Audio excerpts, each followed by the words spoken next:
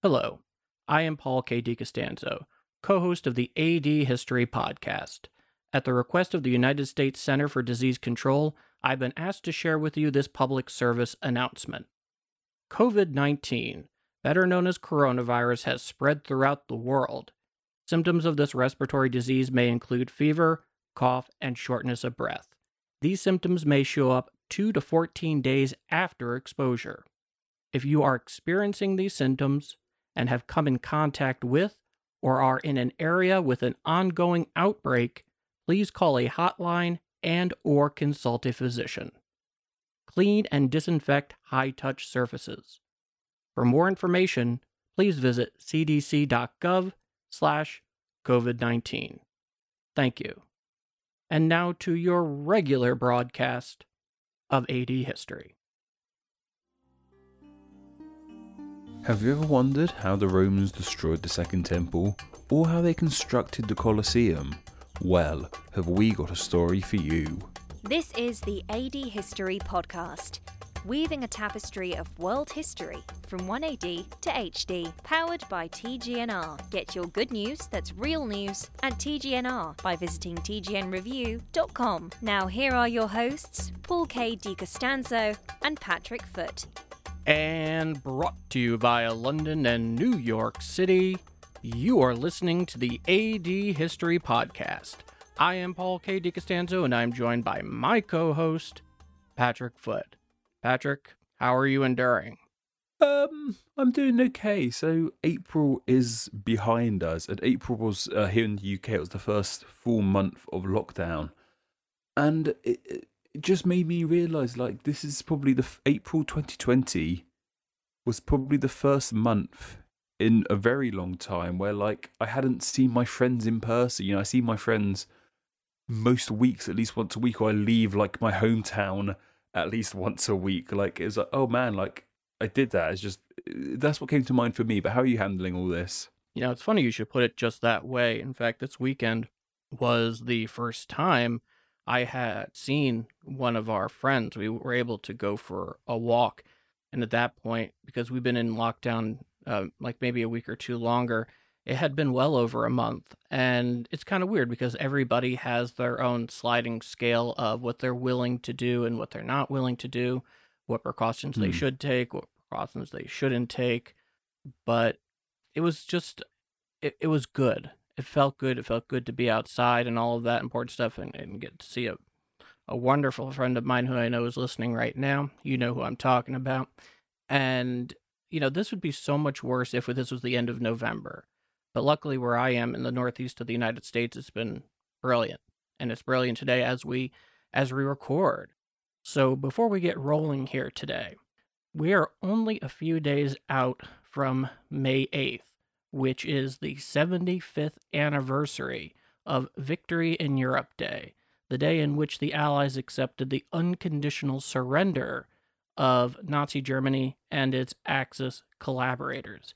And as far as annual celebrations of historical events are concerned, there are very few, if any, that are bigger and more important and widely celebrated than VE Day in particular. And so Patrick and I talked about it, and just like last time, we want to hear your views on what you believe is the most important overlooked or most overlooked important fact in general about World War II. And just like last time, you can email it to us at adhistorypodcast@tgnreview.com. You can send it to us as a tweet at adhistorypc on Twitter. You can find us on Instagram, Facebook, leave it as a comment on YouTube. You can message it to us. But there is one difference this time. This time we are also accepting voice answer submissions to this question. So if you can keep it under 2 minutes and in MP3 form, send us your submission as a recorded submission, and we may include it in our upcoming episode. Yeah, couldn't put it better myself, Paul. I'm really looking forward to reading what you guys have to give to us and hearing what you guys have for us. I was so blown away by the response from the last time we posed a question to you guys. I'm really looking forward to doing it again, and it couldn't be about anything more interesting, of course, the Second World War. Everyone knows the big picture details about the Second World War, but like Paul said, we want to know the more forgotten, lesser known facts about it, what you guys may know, what you can share to not only us, but the rest of the AD History listening base. Oh, totally. In fact, I would even say that in the short history of the show, that has been by far one of the most gratifying experiences you and I have had the opportunity to enjoy. And you guys came through brilliantly. So, like I said, we want to hear your thoughts on this question. You can write it on an email at adhistorypodcast@tgnreview.com, Facebook, Twitter, Instagram, you know the deal. And of course, you have the voice submission, which, even though I didn't mention it just before, if you do choose to do that, be sure to send it as an attachment in MP3 form to adhistorypodcast@tgnreview.com. But now it's time for you, Patrick, to lay down our famous and obligatory AD History Podcast ground rules. 1. Evaluate events in the context they occurred. 2. Over the span of recorded history, the way it has been researched, its methodology, and the facts that are important have changed immensely. How we view and research history today is not necessarily how it was treated 50 years ago. 3. Nothing in history was inevitable. And 4, and perhaps most importantly, history in the past is like a different country. So, anyway, Paul, you've got a very interesting section that I kind of touched upon, but you're going to go in much more detail, so please begin. So this is an enormous portion, and you did mention it, Patrick, that we did look at it through a very specific lens last time, and one I enjoyed immensely. And in this case, we are returning to between 66 AD and 73 AD in Roman Palestine.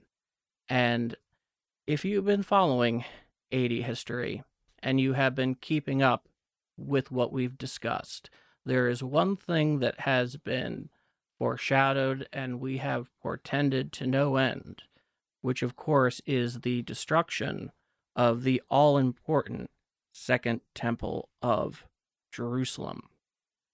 And just to get you up to speed for those who may not remember, or somebody who is just joining us for the first time, the Second Temple is indeed that, a Second Temple of Jerusalem, specifically for the Jews that replaced the first one that was destroyed roughly circa 600 BC by the Neo-Babylonians once they sacked Jerusalem and the Israelite kingdom, and ultimately sent a good many of the Jewish people into exile in Babylon for the better part of 60 or 70 years prior to Cyrus the Great and the Achaemenid Empire, better known as the Persians, conquering Babylon.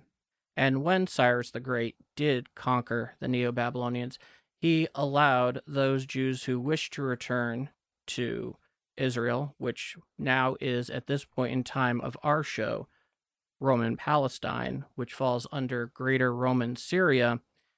The Jews have been under Roman rule for a very good long time, almost upwards near just short of a century since Pompey first came in and stumbled into their civil war, took sides, and then ultimately installed Herod the Great as the Roman client king in Judea.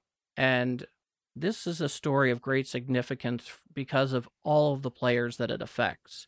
And it also has a very important aspect in the Jesus story, as we discussed in prior episodes. And so 66 AD is largely, and for all intents and purposes, the culmination of so many fears that various Jewish leaders and Jewish people had over that period of time under yet another dominant foreign power that is subjugating Judea and the greater part of what was known at one time, though a good deal prior at this point, the Israelite kingdom. And this plays out in a lot of ways, but the fact of the matter is it was a powder keg, and 66 AD is where it blows up. And they're angry for a lot of reasons. And as we've talked about before, Romans always generally preferred to let their provinces and the people that were not Roman citizens but were still subject to the empire, because you could live under Roman rule and Roman administration but not be a Roman citizen. So, for example, Jesus lived all his life under Roman rule as a Roman subject, wasn't a Roman citizen. And not being a Roman citizen isn't that great because you're the outsider, you're the one to be underfoot. But they were very practical if they could be. If they could give you a measure of local autonomy, leave your beliefs and your religious practices alone and not force theirs upon you, all the better, so long as it doesn't clearly violate Roman law. Otherwise, they wanted two things: peace and order, paying your taxes. Well, the problem was that, like so many times before in this area, and so many times to this day, that area of the world is not the easiest to rule. So, right now, this thing has most definitely hit the powder keg mode. And it hit for a lot of reasons. One is, as you can imagine, even though the Romans preferred to give the local autonomy to the people it ruled over, citizens or non-citizens, that didn't always work out. And the one thing in two parts that the Romans always wanted are peace and order and paying your taxes. If you can come through on that, you're probably going to end up okay. But as you put it so eloquently in our first episode, Patrick, when it comes to the Romans, we can do it the easy way and we can do it the hard way. And they knew how to do it the hard way like no one's business. Though they preferred not to do it, if possible. It's expensive, it's messy. And so you were talking about this a bit the last time. By the time 66 AD comes around, a lot of the sects, and there are more of them that emerged, but for our intents and purposes, it's not entirely necessary to get into all the feuds and people. But before they were resisting the Romans, the Jews of Palestine, and specifically Judea and Jerusalem, were far more interested and far more busy fighting each other because they all had different ideas of what their life should be, how they are ruled, who rules them, what are the guidelines and standards by which they are ruled. And it was literally not until they saw Roman legions coming in response to their having taken out a local garrison in Jerusalem that they began to finally put their combined efforts together and begin defending the city to the death. And in this case, the size of the Jerusalem situation is truly epic in its sacking. And there are many, many reasons why. But we're talking at least, I believe, between auxiliaries and local recruits and allies and actual formal Roman legions, Vespasian, who was the initial commander to come on the scene after he was dispatched by Nero to Judea to quell the revolt, I think may have had up to 60,000 troops under his command, which is a considerable sized army, especially when you figured that the vanguard of it was trained, very professional Roman soldiers. It's not exactly Boudicca's 200,000. It's not exactly the wrath of the Iceni there, but it didn't need to be. The interesting part about this rebellion and the battle in Jerusalem itself, it takes about 4 years for it to reach its crescendo, because the Jews do manage to resist for a fair amount of time. But the longer they resist, the greater the wrath and frustration and pure building of rage that ensues in the ranks of the Romans and their auxiliaries and those who contributed as local allies to their forces begins to build. Because this was a true on siege.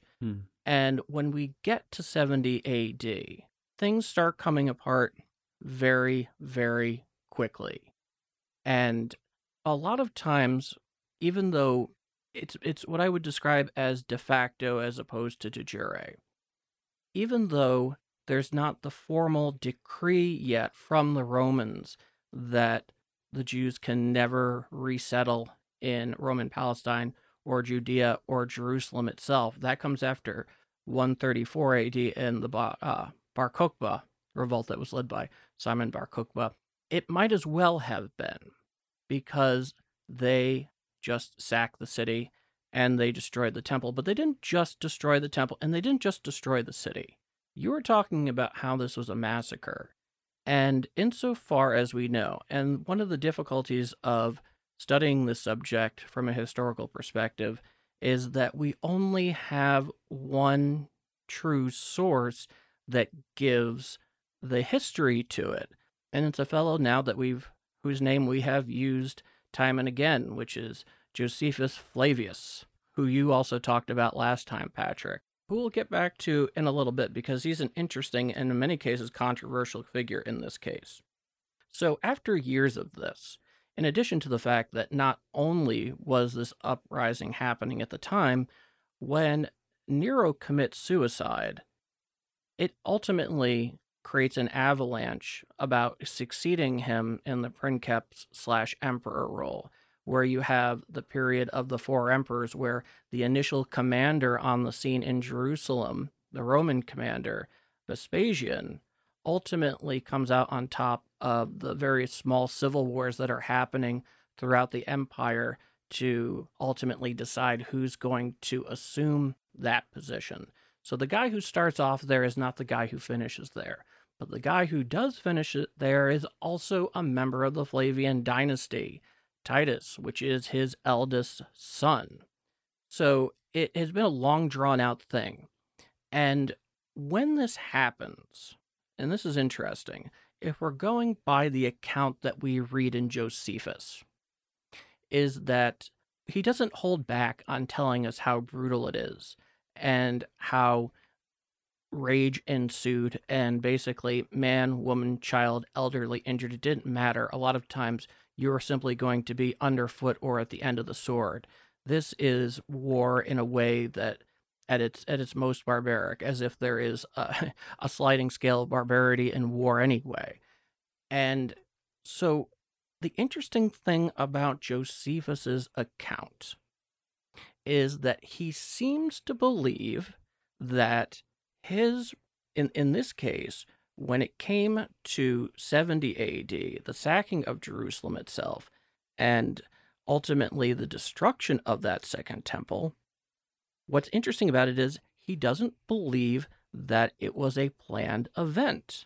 According to him and the way he describes it, it seems pretty clear that he doesn't believe that this was intentional, that this was something that Titus did not plan, it was not something that he sanctioned, and that it was something that he actively wanted to stop, which is interesting. There's a certain logic to this, because naturally, if you're going to be on campaign, more or less fighting a province-wide revolt, and you're the heart of the rebellion, you certainly don't want to destroy the treasure that can possibly assuage the frustration and efforts that it took to be successful in that. So when he's describing the actual destruction of the temple, what really set it apart in its destruction, Patrick, was the fact that several Roman soldiers in Josephus's account actually begin throwing in burning fodder in terms of timber that's flammable into the temple itself, where it's leaving the defenders of the temple, which is only one part of Jerusalem at that time, albeit an extremely significant part. The temple had only been recently completed. They actually did it in haste during all of this. Imagine that. It was important to them. They were willing to fight to the death over it. And carry on building despite that. Yeah, it's crazy. It's an immense level of dedication, isn't it? Yeah, really. And so he describes Titus actually actively trying to stop it. Now, there's going to be a few problems with this down the road, but we're going to talk about Josephus because Josephus keeps coming back here. He's kind of like the central figure when we're talking about how the history of this is understood. And so when we're looking at this, he's depicting it as it's not being a planned event and something Titus didn't want to happen. But it did happen. And for all intents and purposes, they took plenty of booty back. There's no question about that. Once they got into the temple vault and the treasury, there was a great deal there, both in gold coinage, silver, and all of that, but building materials, you name it. It was truly something to behold. And we will be talking about that booty in my section, just as a little tease. This comes to a point, though, where there is no question. The temple is destroyed, and for the most part, so is the rest of Jerusalem. You don't need an edict to tell anybody they can't really live there because there's nothing to live in. Because it's just a cinder now. And it begins a period where, because of its lull in terms of exactly what happened there and its condition, and this is something that Simon Sebag Montefiore points out in his brilliant history, Jerusalem, the biography, it begins for a time at least to go into a period of the city itself, Jerusalem, of lesser significance, that over the thousands of years in which that city has existed in that place, it has always kind of gone up and down in regards to its importance, but invariably it always finds its way back into the center of events, which would make sense given its potential geostrategic significance, of course. And once the Second Temple is destroyed, obviously the Jews have to go somewhere, and they begin spreading out. There'll never come a time in which they'll ever have an actual opportunity to rebuild the Second Temple or build a third temple. And there's definitely certain religious prophecy in Judaism about the building of the third temple. And it's important to note that you have to ask yourself, well, why couldn't they just do it today? Well, that's because somebody else came along and found the site very important as well. Because atop the Temple Mount, which is the site that most people will see, like if you're getting an aerial shot from like a postcard or a picture on Google or something, that's where the Dome of the Rock is now located. And it's important to note that while the Second Temple in Judaism contained the Holy of Holies, and it was a temple which it is distinct from a synagogue, the Dome of the Rock is not a mosque. It's a shrine. And the reason it's so significant in the case of Islam is because it's said to contain the rock in which Muhammad began his night trip ascension from earth to heaven. And it's sitting in the same place. And it's been sitting there for quite a while, apparently. It was built in 691 to 92 by Umayyad Caliph Abd al-Malik. And I also believe, has received some renovation over time as well. This is a big deal in terms of the Second Temple no longer, not even being able to live in Jerusalem, but the Second Temple in 70 AD being destroyed and no real foreseeable opportunity to really be able to come back. And it has very important impact on Judaism in general. And the most notable of those influences, Patrick, is exactly how Judaism is practiced.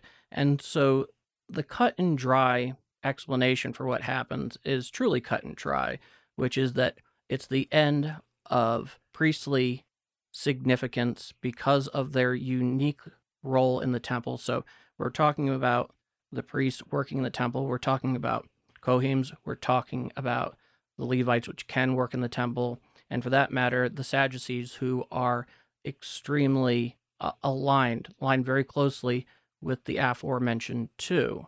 And that indeed it's the rise of rabbinical Judaism.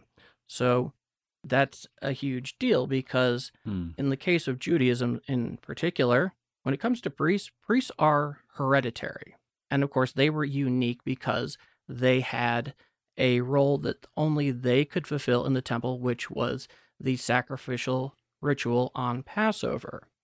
But in this case, just because the temple is gone doesn't mean that the priest's influence just goes away overnight, because they had a number of other very important roles in Jewish society. In fact, from all I can tell in terms of my research, the priests only worked in the temple a total of maybe 5 weeks of the entire year. But, but it was obviously very significant. It was very influential to be, there's no doubt about that. But, they did a bunch of other things. Like one of the most significant examples I can give you, Patrick, is that they served as judges in many times, which is a huge, huge issue. But still, with the temple going away, and just ultimately the effective beginnings of this diaspora, 2,000 some odd years of it, it is the end of their greatest influence, but it's going to happen slowly over time. And it's the rise of rabbinical Judaism. So basically, you're in a situation where rabbis are not hereditary. Son can succeed the father who is a rabbi. Happens all the time. But it's not something you are inherently born into and excluded from due to birth. It's something that's based on study, time, dedication, and how that works. And now also, depending on the sect of Judaism that you encounter today, when they talk about a place of worship, Orthodox Jews in particular will only refer to that place as a synagogue because they make the direct distinction between the temple, which contained the Holy of Holies, and a synagogue, which is a place of worship, but not that central place. But if you talk to a member of Reform Judaism and even some conservative Judaism, they won't be as deliberate in terms of how they describe it. So it is a big transition for how Jews exercise religious power, and its impact goes out all the way to today. So it fundamentally changed the hierarchy and how Judaism was practiced. No, it really did change. Like, I'm not as learned in the history of Judaism, that's for sure. But I'd only ever heard terms like synagogue and like rabbi. I'd never heard of a Jewish priest, so it's amazing that rabbis and synagogue wasn't the norm, if that makes sense. That came later on. I just found that very interesting. It is extremely interesting just as a general adaptation to the events as they occurred. But as I mentioned to you, there is just kind of like this general cut and dry explanation after the destruction of the temple that almost as if the hereditary priests and the sects that either composed them or were closely aligned with them just melted away and folded overnight. But of course that didn't happen at all, which is interesting because that's ultimately, it's very seldom you go beyond that sort of cut and dry answer when you're talking about this subject. But even with the destruction in 70 AD of the temple, which is just, like I said, it's the culmination of the nightmares of generation of Jews, especially when the Romans showed up at the time. It colored all of their greatest anxieties.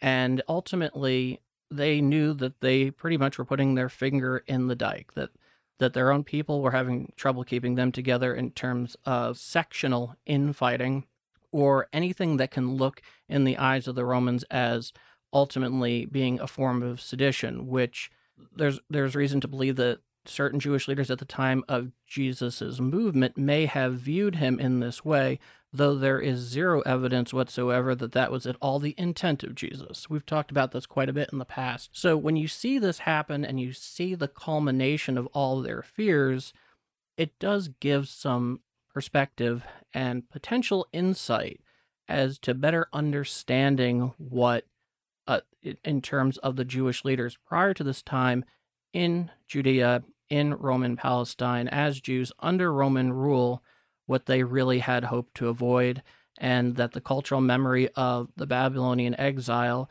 was not some just distant memory. It's something that was very real to them to that day, and as we can see as events bore out, they had good reason to worry. But this was not the end of this revolt. The revolt would actually carry on for another 3 years, specifically in a place that still exists with great significance to this day to the modern state of Israel. If you are listening in Israel right now, or you're familiar with this, Surely the words, Masada shall never fall again, are very familiar to you.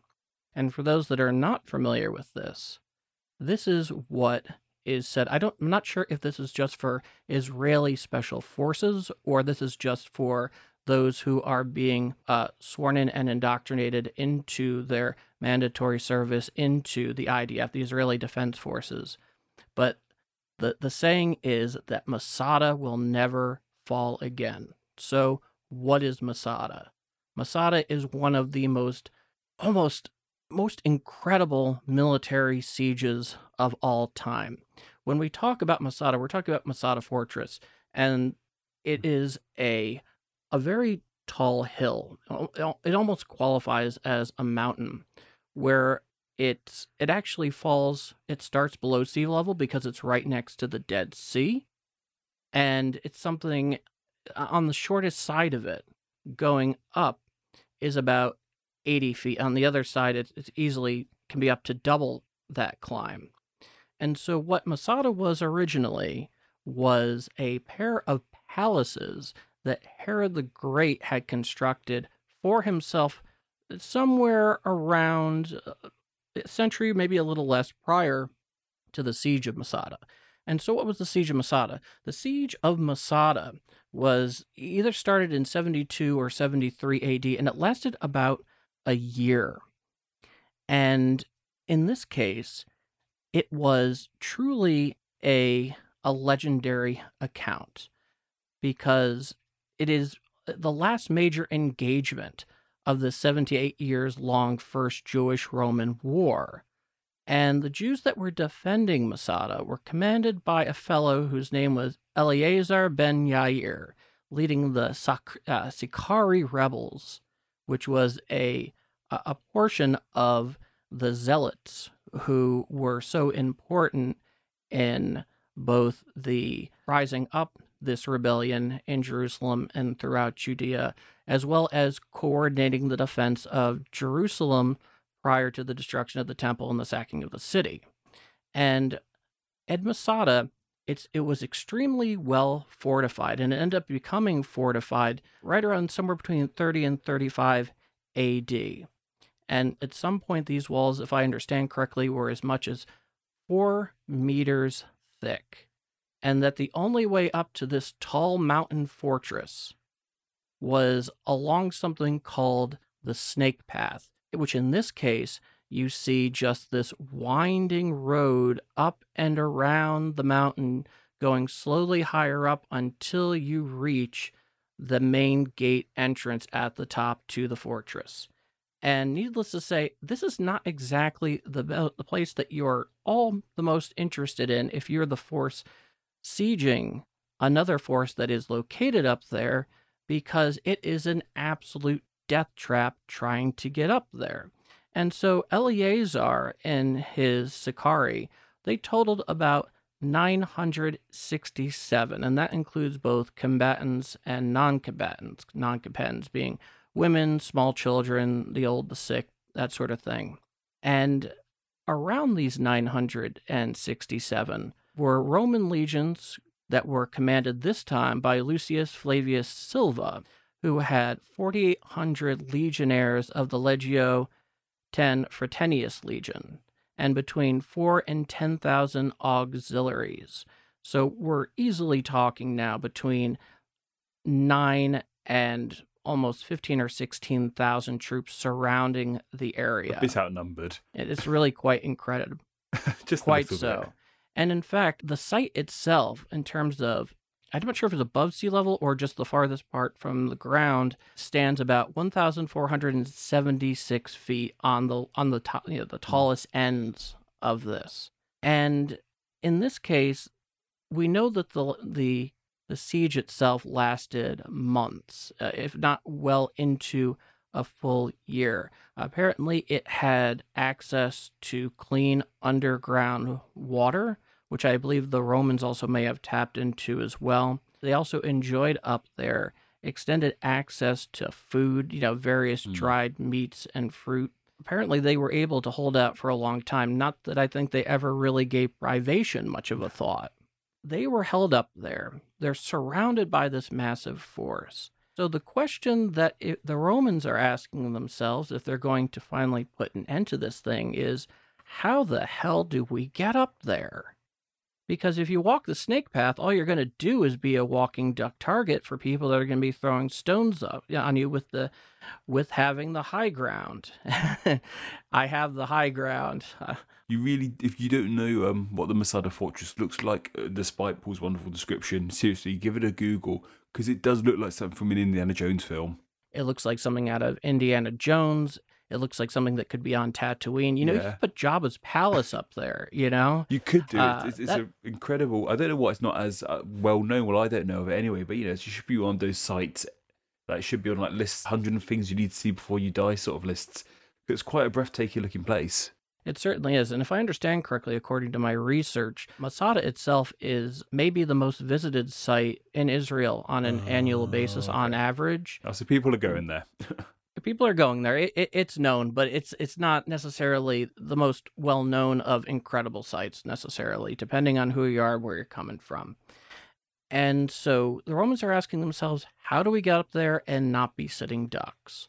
Well, the Romans do something that the Romans are really good at, and it's great because this also just so well dovetails into the next segment with you, Patrick, is they know they need a battering ram. They need a siege battering ram to get through those walls.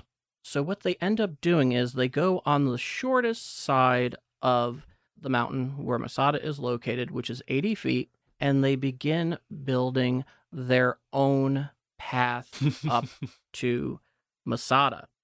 And this is incredible because just over weeks and the many months, all of a sudden you just have these earthworks that are slowly coming up off the ground, basically create Broadway where they can go pushing in up there and get past the outer walls. And so they do this. And in fact, if you look at pictures, the path is still there. It remarkably is still sitting up there at Masada, and it's wonderful that it's managed to be preserved in this sort of way, because anytime you can see it in a way that the people who were doing it so long ago would have seen it for the most part.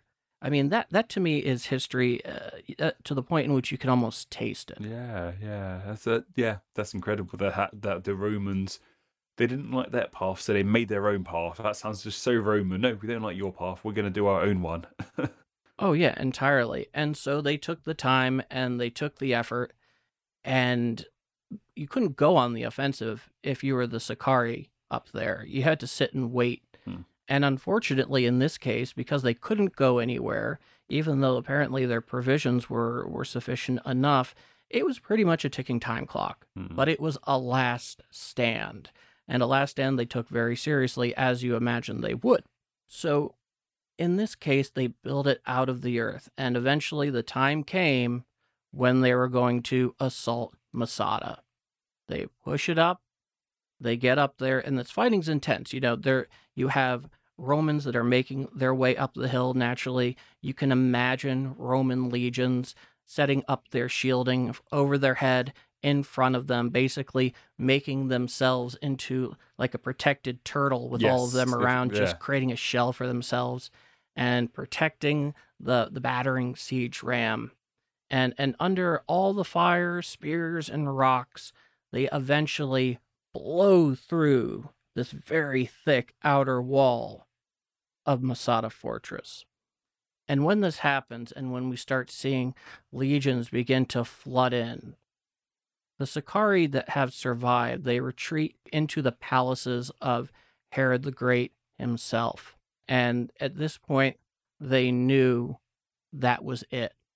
And according to Josephus, who, even though this is recounted in his book, the historical work, The Jewish War, was not there for this. According to him, he heard this either second or third hand, but there's good reason to believe a fair amount of it is accurate insofar as the greater pieces are concerned. Once they all realized that nobody was going out, and they most certainly were not going to win, they were not willing to be slaughtered by their enemies. But at the same time, in the case of Judaism, and certainly at this time, suicide, killing oneself, was considered a sin. So according to Josephus, what they did was they drew lots where they would choose 9, 10, maybe a dozen people to slaughter the remainder of them. So they did not have to die by their own sword. And then the remaining folks who had drawn the lots to kill the others drew again, where there was only one person left and only one person would have to kill themselves. And this is interesting.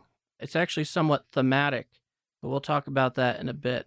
And the only people that were actually left who inhabited the Masada fortress during the siege were apparently 6 or 7 women and children who managed to hide from both sides in a cave. That's all that came out.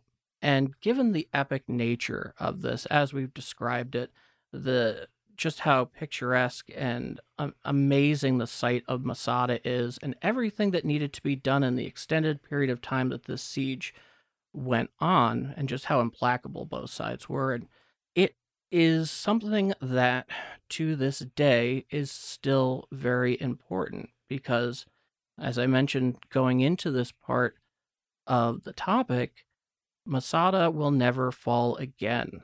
This is something that remains a culturally relevant and significant symbol of, in this case, Israeli, since we're talking about Israel, fortitude and resistance to never allowing their homeland to be taken from them by anyone ever again.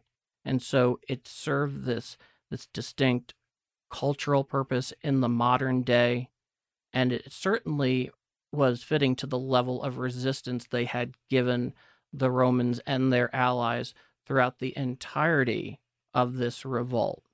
And that by the end of it, both sides were fairly well exhausted, as you might imagine. And it wasn't even truly the last gasp of another Jewish war and another rebellion, which I mentioned before, the Bar Kokhba one, but that's going to come later down the line. But by the time Masada has fallen, the Jews at this point have lost so much to the hands and sword of the Romans. They lost the city that is so important to them. They lost the temple that is the center of everything that means anything to them as a people, as a religion. Even though it was valiant and legendary in its ferocity in their defense, Masada, of course, fell as well. It is the beginning of this incredible diaspora, and how over 2,000 years, based on where the ancestors of those who survived these events chose to go, and the societies that they adopted and became a part of and became infused with, whether it be Europe or North Africa or other parts of the Middle East, Eurasia, you name it. They begin diffusing out into the world as a people with their religion, and over a very long period of time, in ways that we'll discuss in far more detail down the road, end up adopting and becoming part of other cultures while bringing with them their distinct cultural, religious heritage that essentially remains a very fundamental level, a point of a greatest defining factor about who they are and what they believe. But we get to the end of this, and we're waiting for the dust to clear. There is one thing left that is pretty ridiculous. And right off the bat, I know you have a question about Josephus. I know I promised earlier that we would touch on him a bit. So, yes, I do have a question. Josephus mentions mass suicide a couple times during his historical writings. How likely is it they all actually did end in mass suicides? Because you said, even though they had something of a workaround about it, suicide was such a big sin. Do you really think Josephus was exaggerating that, or do you think that was the actual case? Josephus was originally a Jew, and in 66 AD, he was one of the initial commanders of Jewish rebellion forces against Rome. And about a year later, near Galilee, in a place known as Jotapah, he experienced a 45-day-long siege, a siege that was only second to both the one that happened in Jerusalem that would culminate in 70 AD and the one that would culminate in Masada in 73 AD. And this would be considered the northern part of Roman Palestine, specifically in and around Galilee. You get the idea. And Jesus was from Galilee, so if you guys look at a map, you'll see. And in that time, he took the opportunity before the outbreak began to fortify something like 19 different strategically important towns for the Jews against the Romans. But at Jotapah, he ends up coming into a siege that lasts 45 days. And it's significant. And the thing that's interesting about it, since he was in charge of the forces there, is the vast majority of those forces either wanted to fight to the death or effectively commit suicide and the drawing of the lots. But Josephus actually wanted to surrender. And how do we know this? Well, because he actually describes this process being there firsthand, which is really fascinating. And it says a lot that you would have a commander who's later writing a history talking about he was the one who wanted to surrender and most of his men did not. So what did they do? They drew lots, once again, to do the same thing that they would end up doing in Masada. And it turned out that the only two folks left were Josephus and one other fellow who agreed that we want to surrender. And the reason this even got forced on him at that point is because one of his men actually defected to the Romans and gave them some critical intelligence about when the Jews actually were sleeping on what watch, and that the best time to do it was at last watch near dawn, and that was the time to come charging in. And the Romans also thought there were a lot more troops there than actually were, and so they took advantage of it. Then you had the drawing of lots, and then ultimately Josephus and the one other fellow surrender to the Romans. And indeed, Vespasian himself, this is in 67 AD, he actually does so to him personally. And so he becomes a slave, and specifically a slave for Vespasian.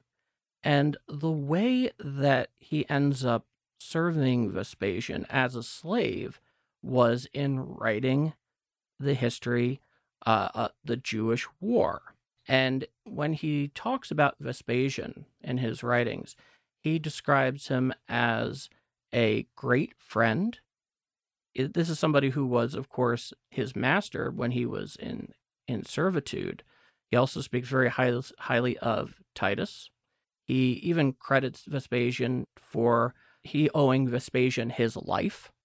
And ultimately, he changed his name to Josevius Flavius as a demonstration of gratitude for this. And he was eventually, Vespasian and the Flavian family actually granted Josephus his freedom and made him a Roman citizen. Now, those are two really important points because, like we talked about earlier, not just everybody gets to become a Roman citizen, especially if you're not born as one. We normally use the phrase history is written by the victors in like a metaphorical sense, but that quite literally is history being written by the victors there. I just found that fascinating. And that is the central issue here, which is that if you're seeing somebody who, one, started out for the rebellion opposition, surrendered in a siege, which is not entirely unthinkable, but here we are, especially, well, it's more unthinkable if you're the commander for the most part, but you never want to be in charge of a group of guys and be one of only two that come back. That's never really a great thing.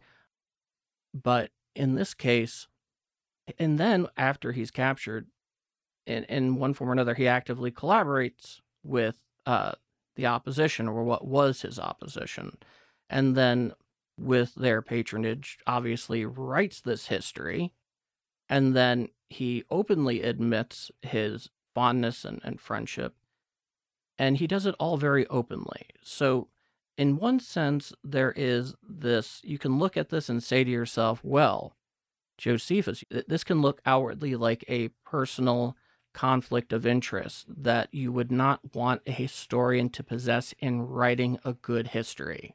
Obviously, we talk about history always being written by the victors. It's certainly, it's kind of an interesting phrase, but in this case, we're in a problematic scenario because how can you trust Josephus's word to tell you something that reflects the truth of the matter? Because why would he ever portray these people that he's spoken so highly about and he owes so much to, and this is being done under their patronage, in anything other than a generally positive light?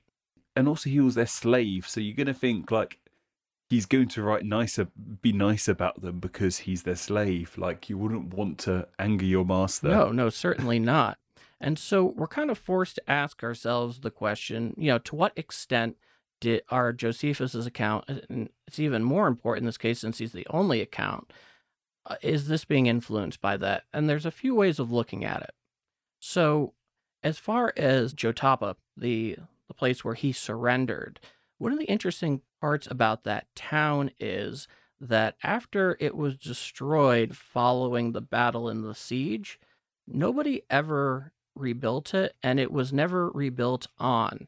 So almost to this day, that particular site is almost untouched. It gives a very interesting look at how Jewish life happened there in general in this period. And apparently there's also clear scars from the battles just strewn all over the site. And from the archaeological digs and studies that have been done there, and based on what they have found, apparently, in many respects, and though you can only take this insofar as it goes, it's still an incomplete picture, things that they have found do seem to corroborate Josephus's story.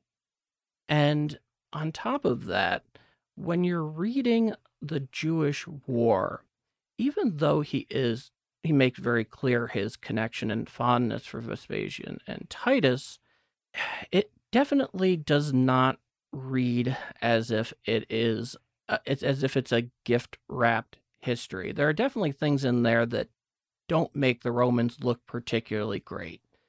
And so there are some elements that you would consider otherwise very unusual if we're dealing with something that is a gift-wrapped history that's being done through the lens of a clear personal conflict of interest, which is interesting enough.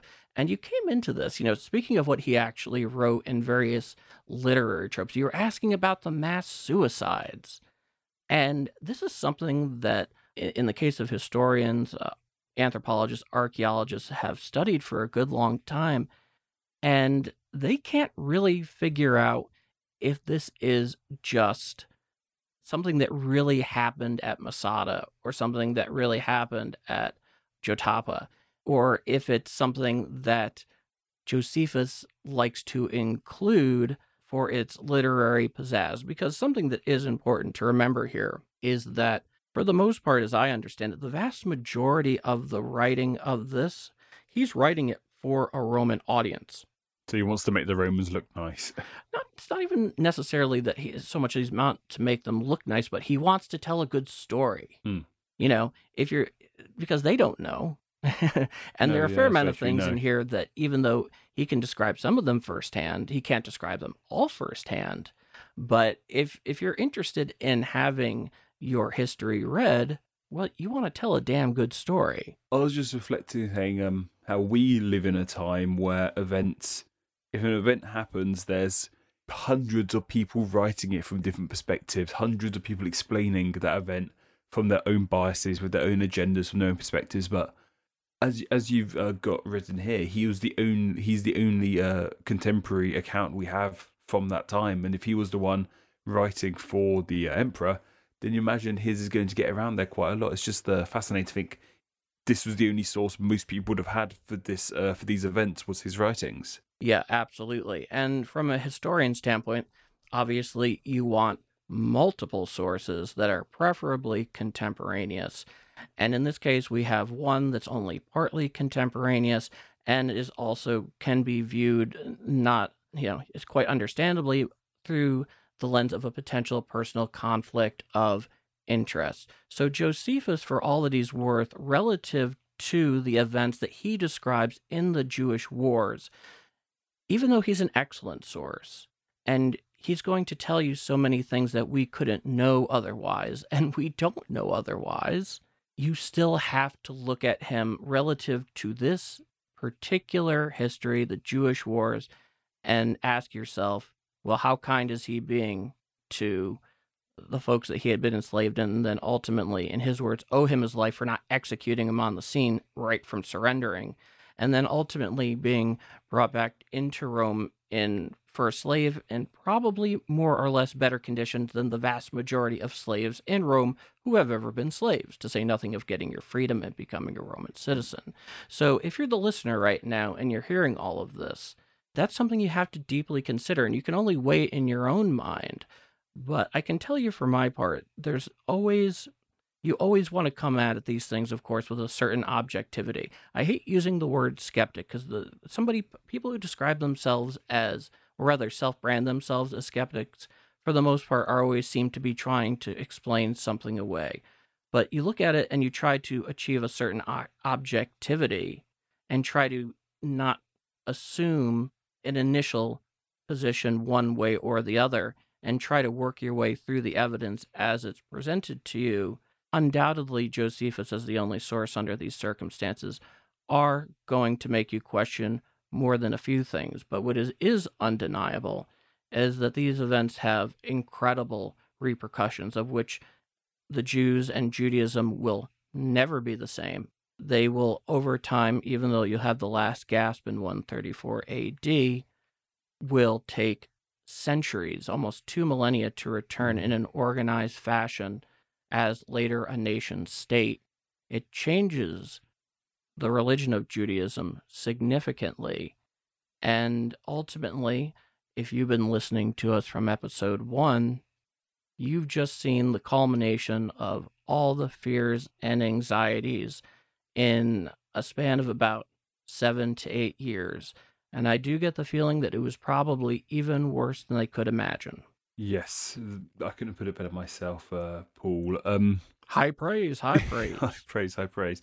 The Jews, as you've mentioned yourself, this is the first time they've been unfortunate in history, and this will not be the last time.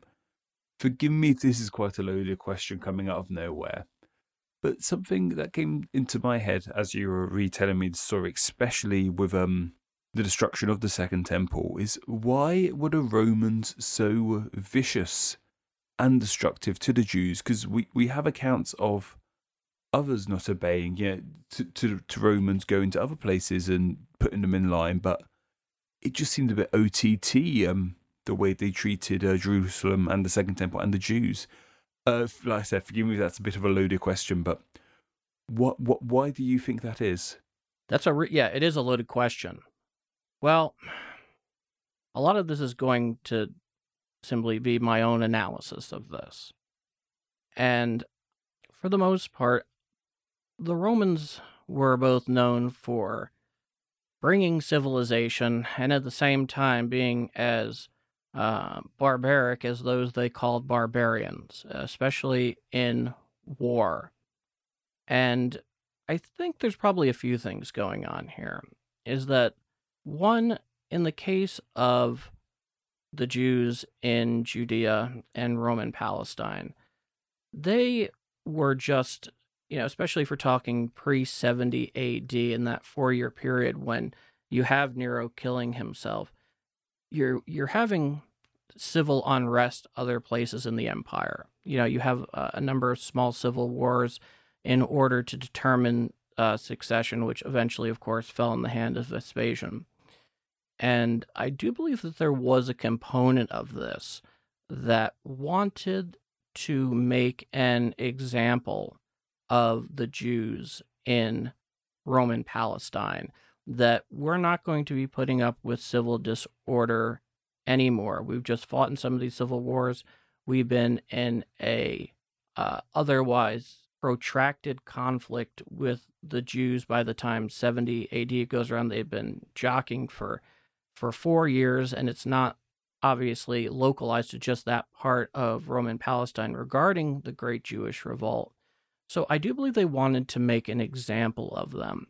In addition to that, there is a great deal of significance. We talk about this a little bit more all the way back in episode 1, where the significance of this particular portion of land to the Roman Empire is very important in several ways. First off, from a geopolitical standpoint, it's very much a crossroads geographically to other powers, whether it be transit on foot, in particular, controlling the Eastern Mediterranean, it being an incredible thoroughfare for things like various trade and commerce.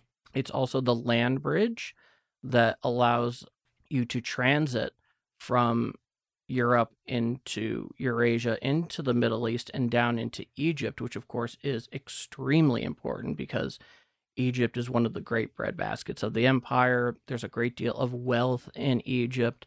It also has access to major sea lanes in terms of commerce from, in this case, Northeast Africa down into India, which is an extremely lucrative business that goes on there. It's a place that, based on its importance, simply in those examples alone, that cannot be unstable.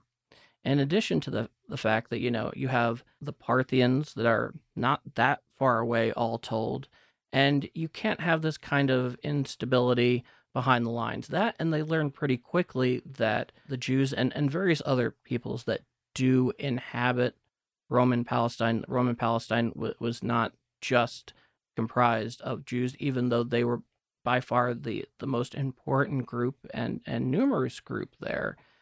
They also figured that if they're going to have any sort of ability to control these folks, that they're going to have to make it very clear that they're not playing around.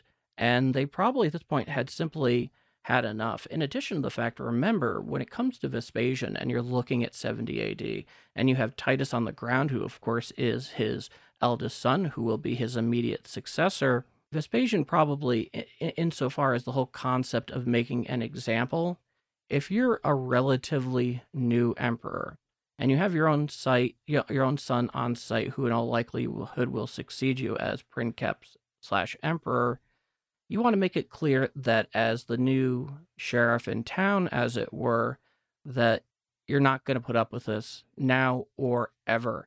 And I think that's really important to keep in mind here, because in so many ways, Vespasian does try to make it very clear that there's kind of a new age. And, we'll talk about this a little bit more about the Colosseum and whatnot, and I'm not going to steal your thunder. Thank you. But it's very clear. Yeah, it's very clear, especially when we hear more about what you're going to discuss with us, that he was very interested in sending a multitude of messages to his people upon his achieving ultimate power in Rome. Does that answer your question at all, or is there any way I can build on that? That answered very interestingly. But just one last thing I want to ask you. It's about Masada. How relevant is it in Israel today? You mentioned it's a hot tourist attraction, but is it still a sacred site for, say, like the Jews? Is it still, has it got any sort of spiritual, religious legacy to it to this day? Insofar as I know, there's no religious significance to it, but insofar as Judaism is many things, they have, in many ways, a distinct shared history that a great many Jews look back to for wherever in the world they live and wherever they've made their home in the cultures that they've become a part of and added to themselves. Its significance really comes down to that statement that I was talking about earlier: Masada will never fall again. And it gives you an interesting insight to the concept of a siege mentality, where you're potentially and in all likelihood surrounded by adversaries that are looking to potentially extirpate you, certainly from where you are in your position there in the Middle East where Israel exists today, and that you will never, this is of course all metaphorically, but when you say Masada will never fall again, well, what are they really saying? Is that we will never give up our homeland, our state that was founded in 1948. We will never allow that to happen to us again, here and now. This is our home, and we'll fight to the death to protect it. That's where the cultural significance comes, specifically in the Israeli context. And of course, the majority population in Israel are Jews, and they reach back into this history and say to themselves, we're not going to allow this to happen again. That's where they draw strength and symbolism from the history of Masada. Well, that was very interesting, Paul, and thank you for sharing that with us.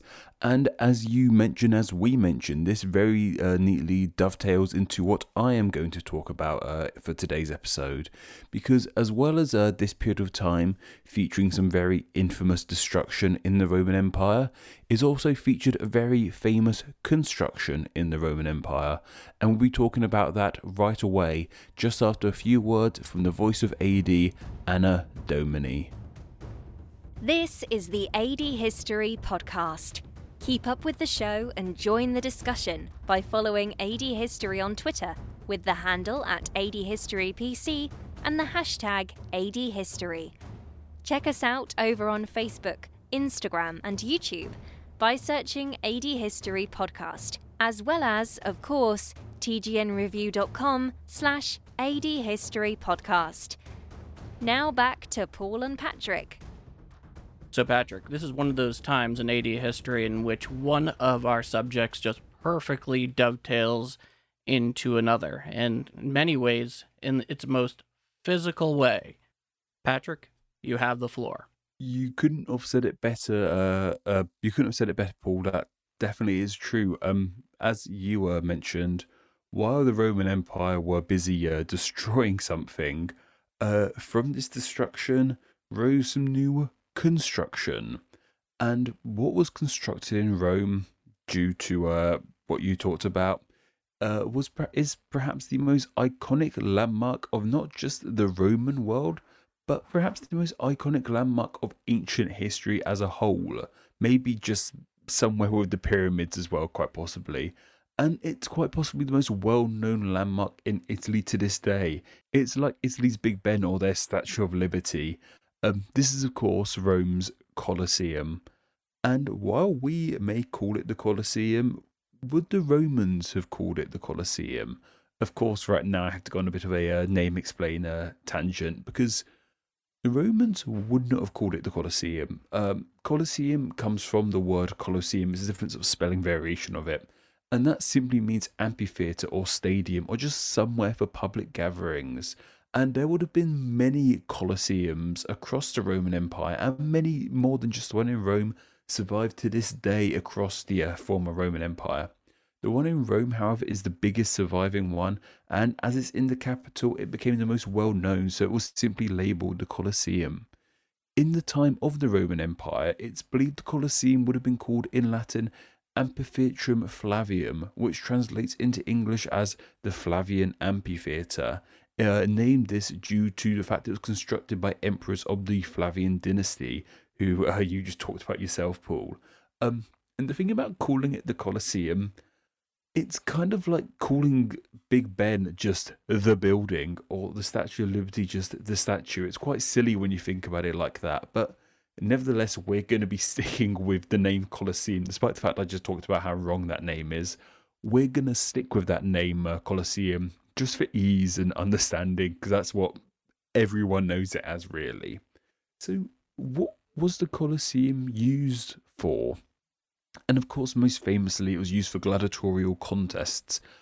Gladiators of Rome would do battle with each other within the Colosseum to entertain the masses, and there would have been shows every day, more or less. There was always something going on in the Colosseum, ideally, to keep people entertained, which we'll talk about in a moment. And we have this idea that gladiators were fearsome warriors who trained all their life. But on the whole, that really wouldn't have been the case. Most gladiators were slaves. They would have been picked up from the slave trade. Slave masters would have picked the strongest, biggest slaves out the lot and would have trained them up to fight. But they by no means would have been expert fighters. A lot of them may not have wanted to be there. However, this wasn't the case for all gladiators. Some were just normal citizens who faced hard times and were in need of money. And I even read that some people just did it for the fun. So we would have definitely have had some people there who had trained all their life to be in the Colosseum. Gladiators wouldn't just fight each other, however. Sometimes they'd be pitted against wild animals, and this includes the likes of lions, bears, rhinos, tigers, elephants, and even giraffes. Any kind of big animal that Rome could have claimed from their empire were brought to the Colosseum. It would have been quite the sight. And sometimes these animals were pitted against one another, and sometimes for entertainment, just solely for the day's entertainment, it would be just watching one of these animals eat a live human who was tied up to a stake. That would have been your day's entertainment before YouTube. You would have gone to the Colosseum and just watched a lion eat a human for fun, which I found crazy. But that isn't even the most impressive thing that happened in the Colosseum, at least by my judgment anyway. And I don't know if you know this, Paul, but I find this absolutely spellbinding. For a brief time of, I think, like a span of history, the Colosseum would be flooded and sea battles would take place, which is just incredible. Can you imagine that? Just having the Colosseum full of water, just watching like boats full of slaves just do battle. It's incredible. It's interesting that you mentioned that, because I had always wondered about that. I didn't know if that was something that had actually we'd found evidence of, or this was just something that had fallen into popular culture. I didn't know if it was true. And just an interesting quick story. About 10 years ago, I went and I took a tour of, are you familiar with Cowboys Stadium in Dallas, Texas? Certainly you've probably at least seen pictures of it. Yes, WrestleMania a few years back was held there, I believe, so I'm quite familiar with it. That's definitely in their ballpark. So, they can expand it, open 100,000 people, whatnot. Yes, so we were taking a tour with it about a year after it opened, and it was this big, long tour. And I remember somebody in the group asked, so do you think you could flood this and have sea battles? And clearly the fellow who was giving the tour, he had absolutely no idea what this guy was making reference to. And I'm sure most people in the group had not. But I didn't know this was a real thing. So I found websites talking about it, and they seem to concur that it was a thing that happened. The first time I heard about it was about mid-2010, also in 2013, 2014, when I was studying classics in college. And I remember my classics teacher coming in and saying, oh, this has happened in the world of classics. I know that's such like an oxymoron thing to say. This has happened in the world of classics recently. Yes. But I remember her sharing an article saying that they had excavated and found proof of these sea battles. Or maybe it was still theorizing, but it's still an amazing idea, whether it was real or not. But no, definitely, I just find it incredible. No, that is absolutely astonishing. This is something that I had always wondered about, and now you've just confirmed something that I've wondered since I was like 8. Yes, because these are the things you think about when you're 8. Yes, definitely. Yeah, that's what we sort of focus on here. But these sea battles stopped once more tunnels were constructed under the Colosseum to house slaves and animals. But regardless of the nitty gritty of what happened in the Colosseum, there was one main use for the Colosseum, at least for the higher ups of Rome. And that was to distract and entertain the masses. A really good term I heard was superficial appeasement, which just sums it up.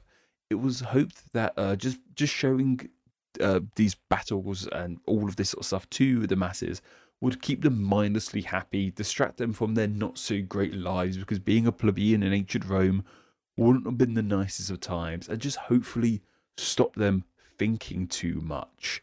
And this sort of helped coin the term panem et circenses, which means bread and circuses. Just generic entertainment, generic lowbrow entertainment to keep people occupied.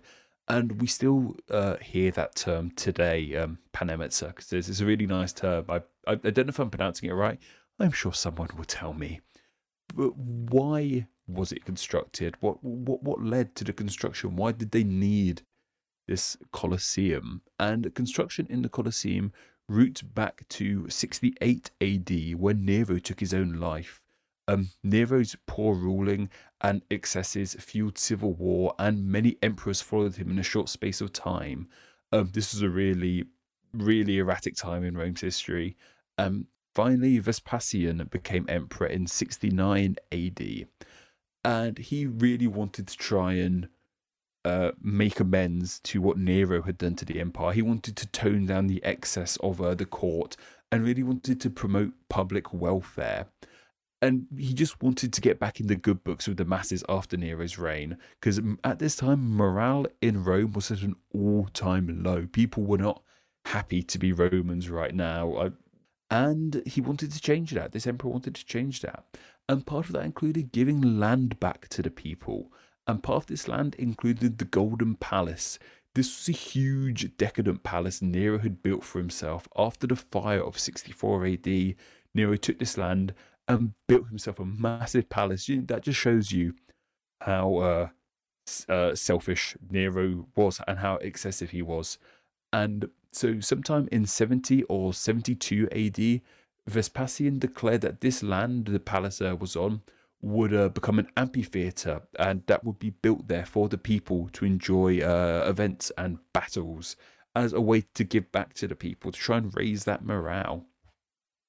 And of course, this would become the Colosseum. And what I really wanted to get on with this is the nitty-gritty of how the Colosseum was built. How do you build something so massive and incredible? I've always kind of hoped AD history would sort of tap on all kinds of parts. Obviously it'll cover history. Some geography fans maybe will talk about books and what in the future. I'm hoping the architecture listening right now will get a big kick out of this section, because that's what I wanted to talk about, the exact construction of something so massive so far back in time.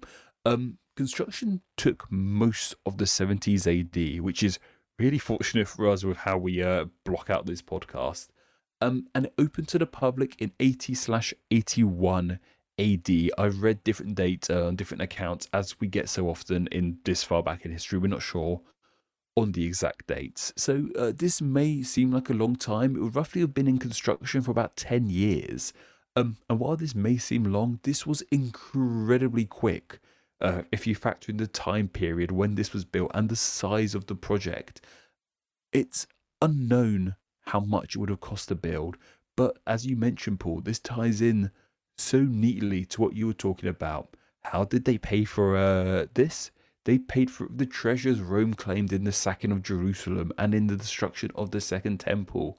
They had so much after that, and it wasn't only gold and riches they got back from Jerusalem. They took slaves back as well. An estimated 100,000 slaves were brought to Rome from Israel and Jerusalem after the destruction of the Second Temple. And it would have been these slaves that would have constructed the Colosseum. They would have done the more laborious work, I guess, for lack of a better term. And they would have transported stones for the construction of the Colosseum from a town called Tivoli to Rome, which is roughly a 20-mile journey.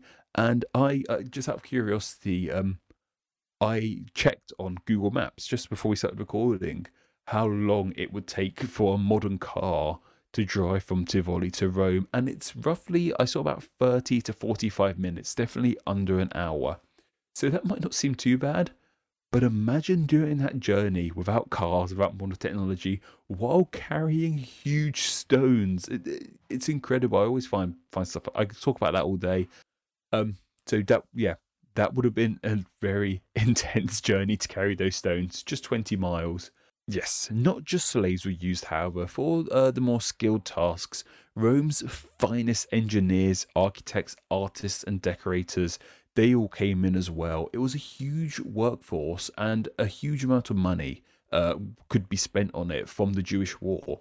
And this meant the Colosseum could be constructed with no expenses spared. They could really go over the top with it because they had the money to, and they had the people to. And all the latest Roman art, design, architecture, and engineering methods were used on it.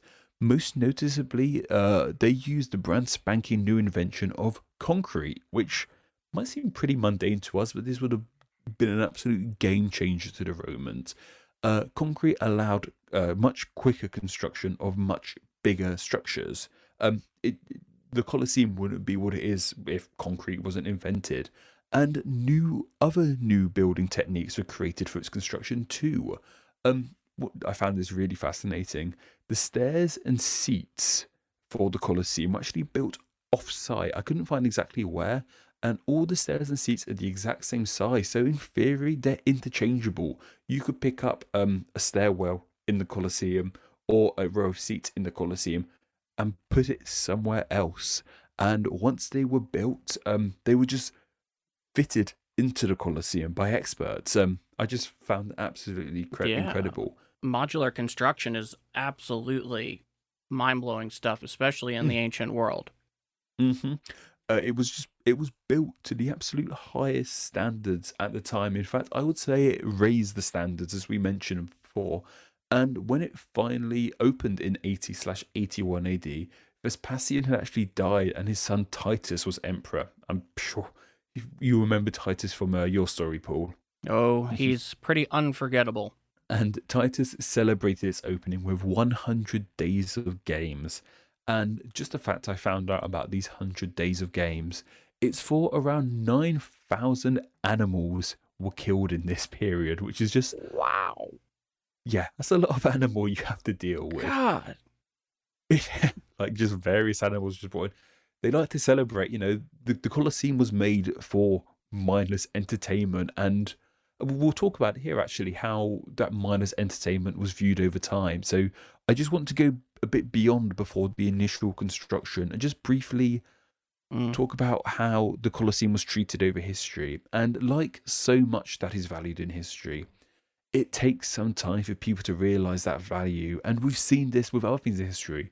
When the Berlin Wall was destroyed, it was after a bit, people were like, why have we destroyed? I mean, obviously we know why they destroyed it, but it was like, we should keep some of this because this is super important. Unfortunately, a lot of the Berlin Wall, well, some of the Berlin Wall does still stand to this day. And the Great Wall of China, you hear stories about that was being used for materials all the time. And the Colosseum was no exception to this. It's thought that over time, 2/3 of it have actually been destroyed. So as huge as it is now, it would have been way bigger. And it's thought the Colosseum saw continued use up until roughly the 6th century. But over the years, public tastes changed. People didn't want to see two gladiators fighting each other to the death, or a man killing a lion. They didn't want to see all of that anymore. I don't know why. I watch pro wrestling to this day and I love it. I would have happily been in the Colosseum up until the 6th century. But of course, I would be like the one person like, it's still real to me, damn it. It's all about the story. It's all about the story. Exactly. I would have been there criticizing it like that. Of course, a big factor in the end of the Colosseum's use for its main purpose was the fall of the Roman Empire. That wouldn't have helped either. And as the years proceeded, things like earthquakes and fires and just other natural causes damaged the Colosseum. And like with the Great Wall of China, much of it was taken to be used for building materials. And I found this incredible, and I found this out, and there'll be a source in the description talking about this more. I found this out when I got to visit the Colosseum myself. Perhaps most amazingly, in the Middle Ages, the disused arena was rented out as housing. You could have lived in the Colosseum. You had to be a friar.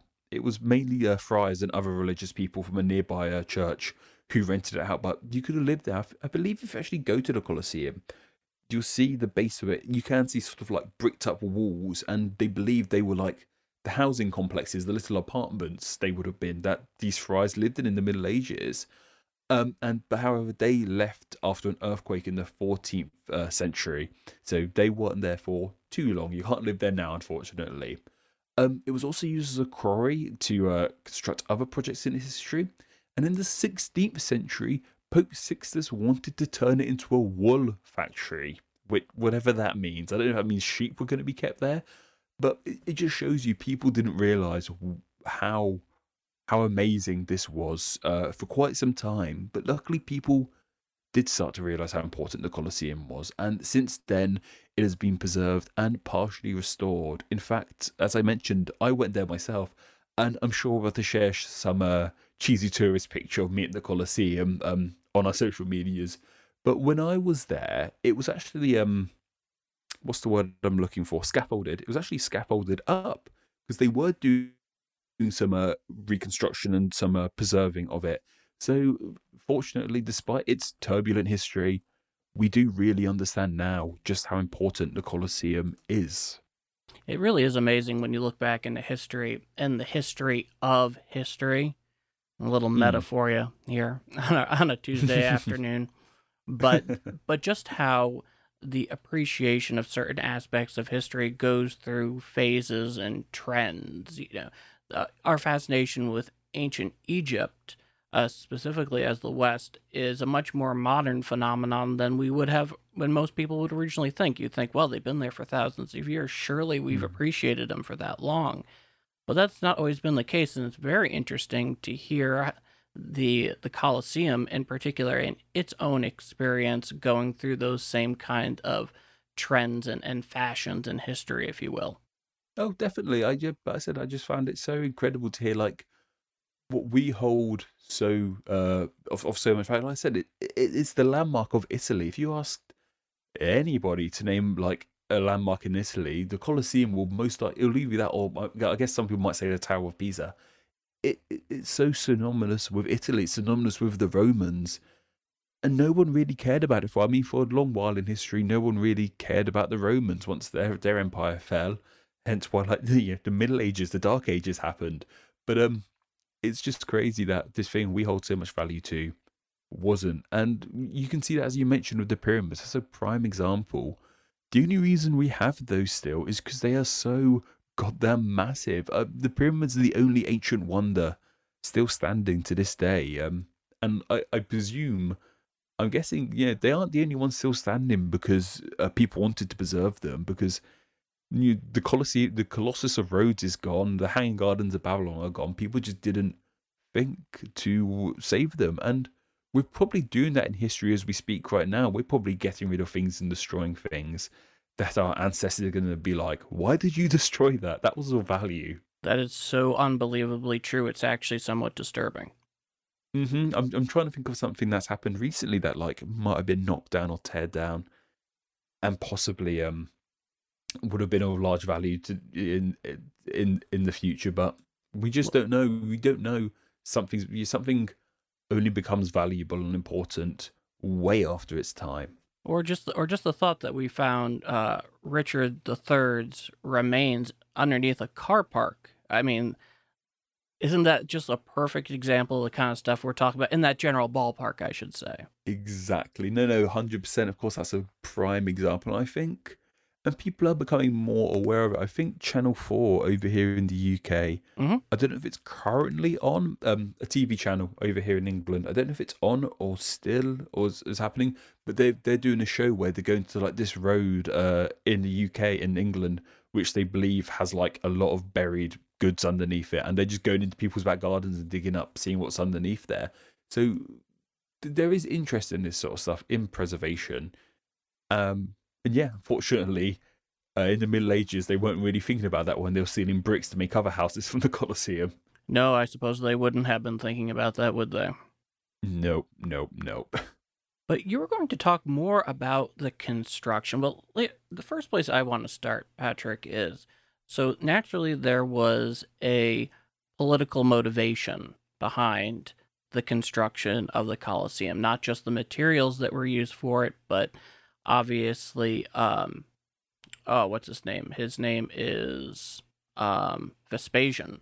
Vespasian was looking to rehabilitate the empire in the eyes of its own subjects.